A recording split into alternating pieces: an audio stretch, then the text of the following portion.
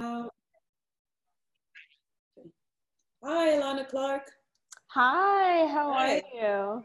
Hi, I see you're in your studio. Thanks for Yes, joining us today. yes. It's wonderful to meet you virtually and start this conversation. Same, same. Well, as you know, we're focusing on preserving this moment in the form of these conversations. What is Hmm. your experience of this moment, and in all the ways that it's absolutely particular to you, right? Hmm. And maybe even how it's informed your practice at this point. So maybe we can just start with this question, which is, what do we need to know in order to understand how you, in particular, have experienced this current moment, this year? Having. Yeah. So let's see. I think that because yeah, so there, one, where are the words even gonna come from? There are so many traumas associated with this moment, and it's really hard to even compartmentalize or like create some sort of like lineage or like even make any sense out of it. And so even for me to think about, what you would need to know in terms of that then relate to how I'm understanding this moment, my brain is just like blah, blah, blah. That's what initially comes to mind. Then after I get through that complete brain freeze, and the like confusion of where to actually even start, I mean, I think that overall, I mean, I think, but so not kind of thinking about COVID-19. So putting that trauma aside and thinking about our current like political realm, which then of course intertwines with COVID. But if COVID wasn't happening, but we were still existing within, complete social and political unrest, the thing for how I'm understanding this moment is that none of this is new at all, right? Like all of the things that are now hashtags or conversations that people who have never really thought about these things are having, like, this is nothing new to me. And not to sound like pretentious or like, I don't want to curse on this, but like, an asshole.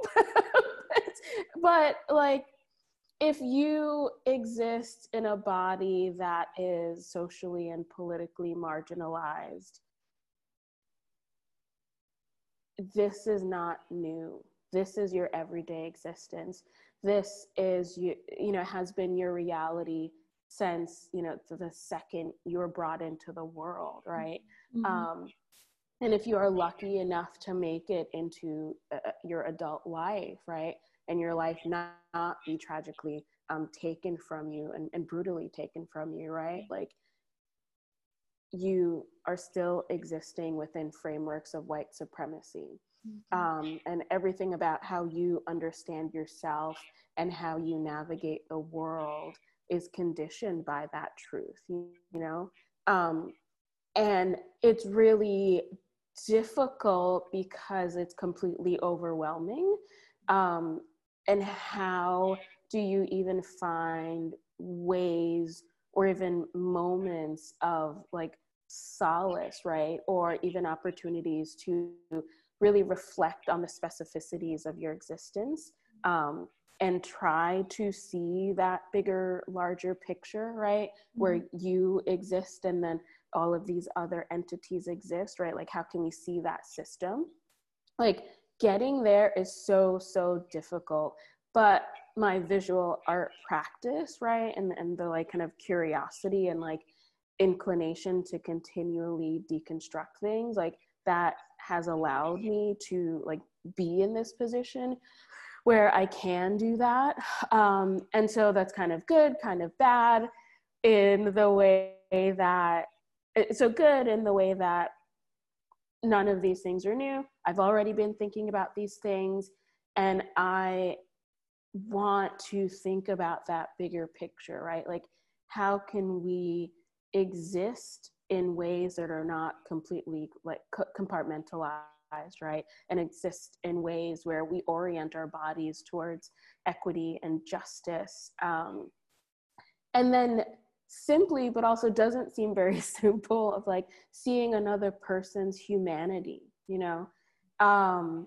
And so, yeah, long short of it is none of this is new. And I've already been thinking about all of these things that are now hashtags and social media one-liners, right? Mm-hmm. I have no solutions. I don't know if we can ever like, like really resolve this, right? I mean, especially if not everyone within your society or your community is interested in going through this process of deconstruction and reorientation. So yeah. I mean, this may be far too large a question, but let's see. I mean, what does a process of deconstruction look like? I know that is huge, but you know, Yeah. just even the brushstrokes of it. What does it look like? I mean, I'm absolutely still figuring that out. But I think for me, what that looks like is a process of unlearning. And what I mean by that is, so like so there's an artwork behind me. And I think actually this piece is a wonderful example of this like process of like unlearning and reorientation. And so my background is I'm Caribbean, from Trinidad. And then that means many things, right? So I'm an immigrant within the United States, but I'm perceived as being African American, right? But I'm also then, because I'm from the Caribbean, there's this history of colonialism, right? That's integrated within my being. And so the ways in which I have now come to understand colonialism and white supremacy to have operated within me personally is through the histories that I inherited. So from the matriarchs of my family, so specifically my mother. And so these like kind of beautification processes, right? Which would be like using skin lightening creams, or like pinching the bridge of my nose every night in an effort to like straighten it so it's not so wide, right, and flat. And then using like chemical hair relaxers and weaves, right? And so the material that this work behind me is made out of is hair bonding glue. And so it's basically liquid rubber latex.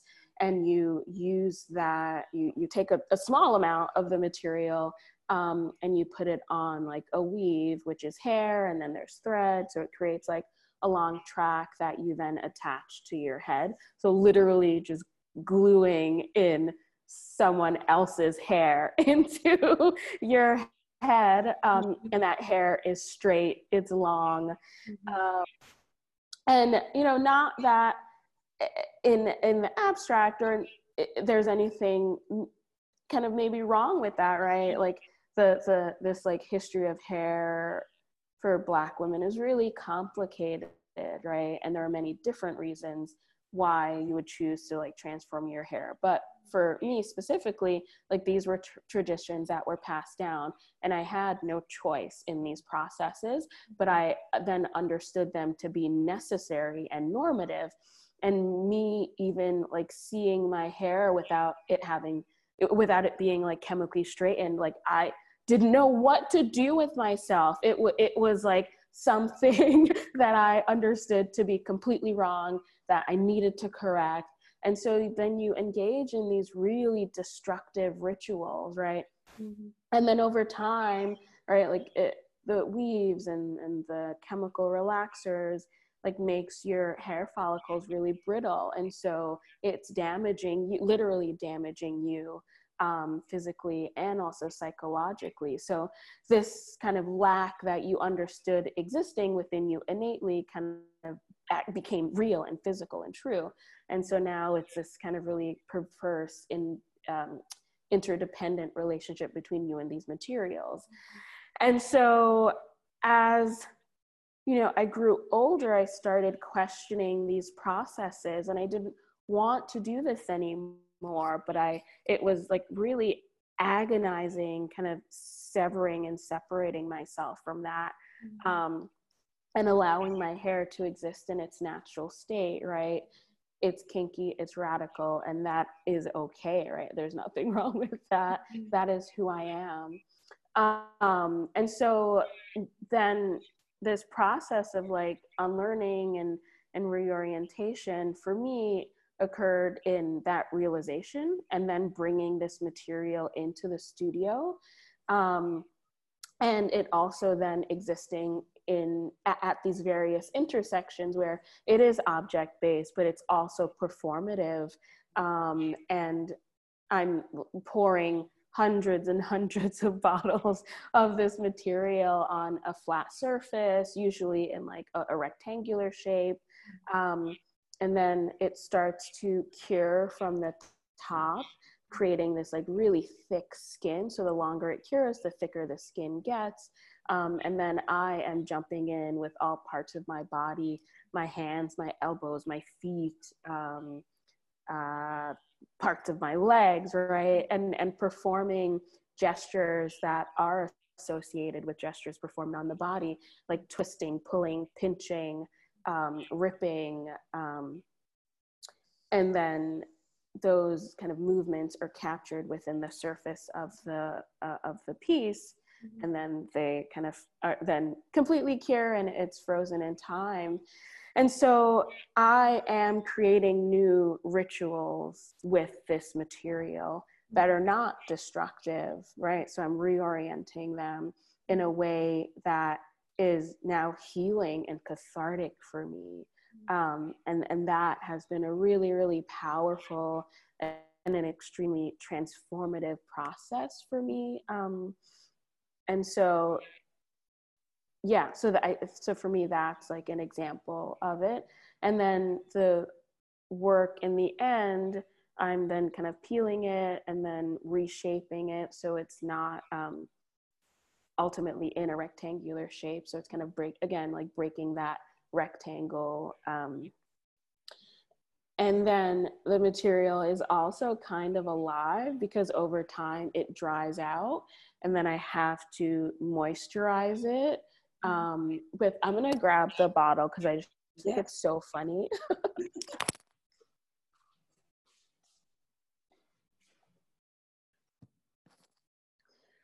So I have to moisturize it with this material called Black Beauty. What? I know, which is a latex polisher. And so I'm, literally moisturizing and caring for the skin of this object.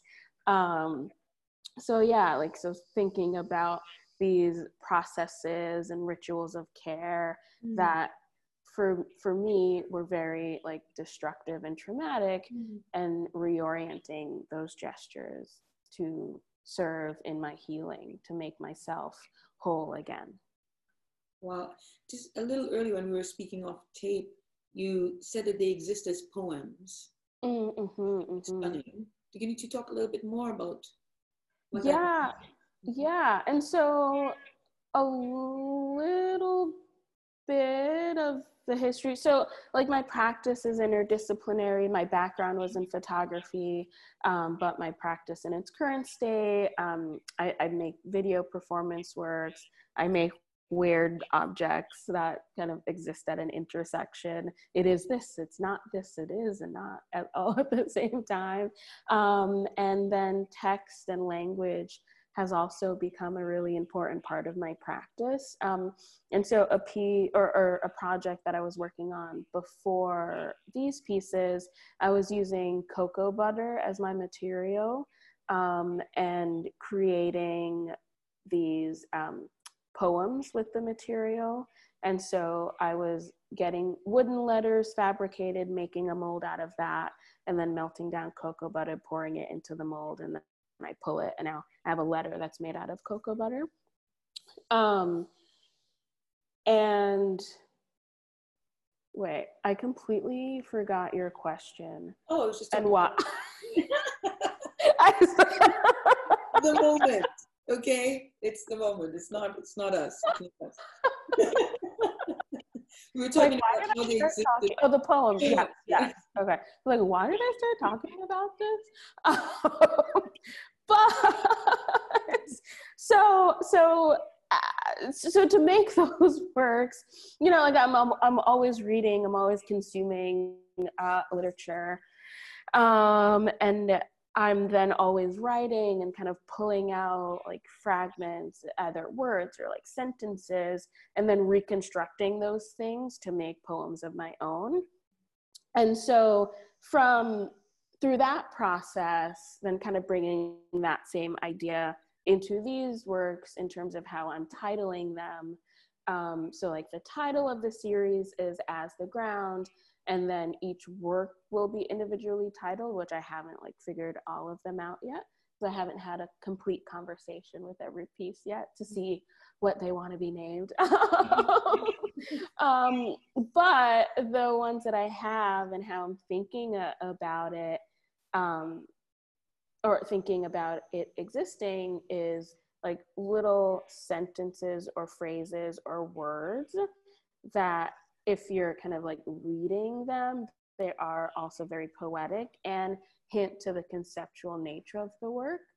And then also could be like strung together in different orders to create new like articulations and new meanings as well, that would then further like break open the work that you're seeing on the wall or in whatever space it's installed in.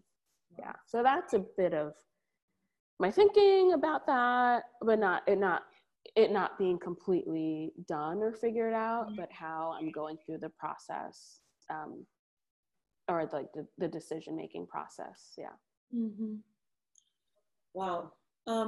I just want to cycle back to another point of who you are that you mentioned. You said, I am, immigrant as well. Mm-hmm. And I've heard you talk about this idea that there are multiple narratives, right? There are multiple histories as well. And I'm just wondering if at all, how has that aspect of who you are, this being an immigrant, you say, what has that made visible to you about where you are now, this country that you're in, this place that you're in, this state that you're in, this life that you're in, this history that you're in? Mm-hmm. Yeah. I mean, I think that's ever evolving. Mm-hmm. And for me, what that initially felt like was, this idea that I wasn't Black enough, which is really hard, right? Because that would come from other people who are Black, right? Within an American cultural context. But to them, I wasn't necessarily Black enough. Mm. And so that's one thing, which is, I'll circle back to it.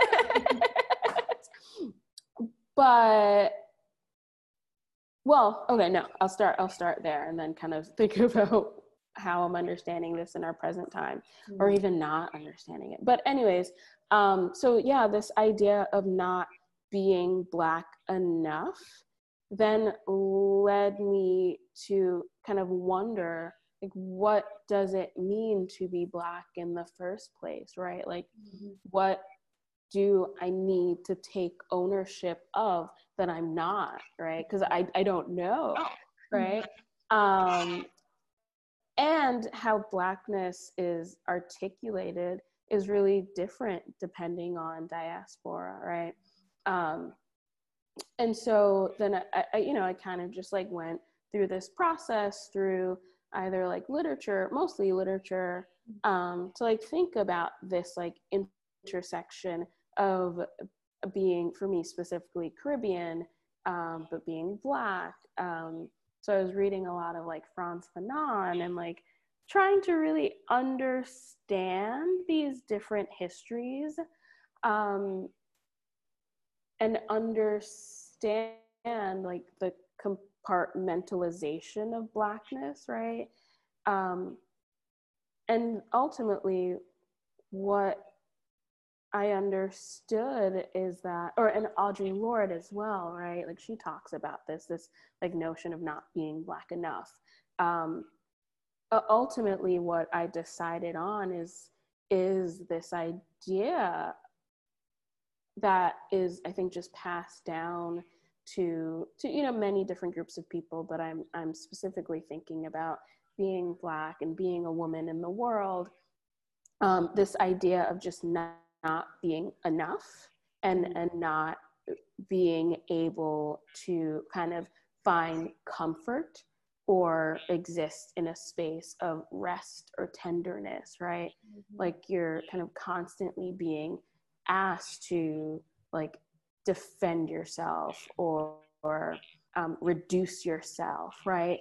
And so then that idea of not being Black enough or not being X enough, like that's a tool of white supremacy, right? To make you believe that you are existing within some type of lack, right? And then also to look at each other, right? To look at the people who you could have camaraderie with, right? But look at them with suspicion. So you can't go through this process of unification and then go through this process of like understanding the complexity of your subject positions, because you're always looking at each other suspiciously, right? And with doubt. And so those are all tools of the larger system to divide us, right? And for me, and I think maybe just all of us, that is still continuing to play out, right? It's pitting the masses against each other in an effort to kind of divert attention away from the larger systems and institutions that are truly shaping our existence, right? And forcing us to bicker amongst each other and not be able to see each other's humanity, right? And not be able to help each other, right? And kind of unify. Yeah, and so I get that. I guess that was a really long answer, but. Yeah. Well, maybe for the last question, I'll refer to something you said at the very beginning. I noticed this tension. You said, this is not new, right? Which implies a knowing, right? Yeah. And yet there is an incoherence to this moment as well, which implies a not knowing, And I don't know if you can speak to that tension I feel, or maybe there is nothing you can say about incoherence. I know. Yeah.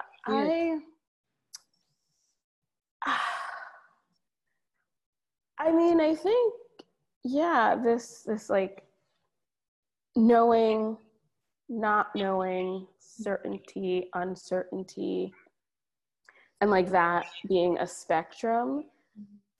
But I ultimately think it's just so sad, because we live in and exist within such a small fragment of the universe, and even our understanding it, right? We are only existing within the known universe, right? There are so many unknown knowns, right? Like we know we don't know some things. And it's just, to me, so sad, like the state of affairs, because God, the world, the universe is so huge and fascinating, and like the power like humanity is so powerful. Like we've literally created miracles, right? Technology, like the fact that I can talk to you like this, or like the technology that we all are accessing every day, like that is incredible. It's mind-blowing. And you know, technology has like accelerated so like rapidly that 100 years ago, I don't even think, you know, maybe people could imagine the things that we have right now, you know? So like humanity is so powerful. There's so much potential for good, and to orient ourselves towards like life and like expansion of our like understanding of who we are and our like place in the universe. And you know, this may sound like super hippie-ish, and I don't often like articulate these things, but I just, and it's really kind of overwhelming if I really just think about it too much, because I just think it's so sad. There's so much more to the world and to the universe and to our existence. And I like, why do we choose this, right? And like, and I guess, you know, any kind of generation or era of people, there's probably someone saying what I'm saying right now, right? So I don't know, maybe that's just a part of humanity, but it's, why is that a part? Why does it and does it need to continue, right? And what is the purpose? What's the point of that, right? And so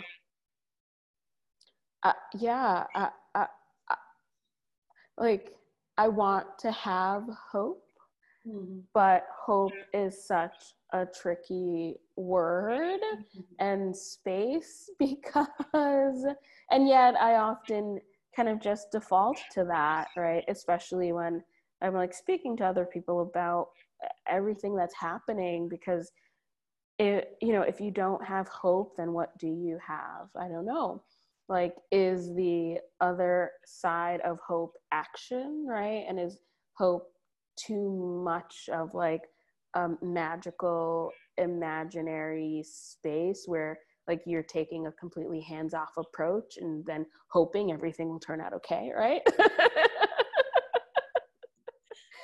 So can we have action, right? Like, can we exist in a space of like action and intersectional transformation?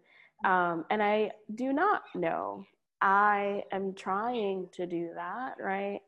But how do you model something that you've never seen necessarily, right? Like you have little bits and fragments, and right, that you have seen, and now you know, and now you inhabit. But how do you like make that a framework? And how do you actualize something that has not necessarily existed on this scale? Yeah, I do not know. Wow. But I'm trying. Yeah. Absolutely. But it makes me wish there was a word for not knowing, waiting to see, and living in the meantime. Right?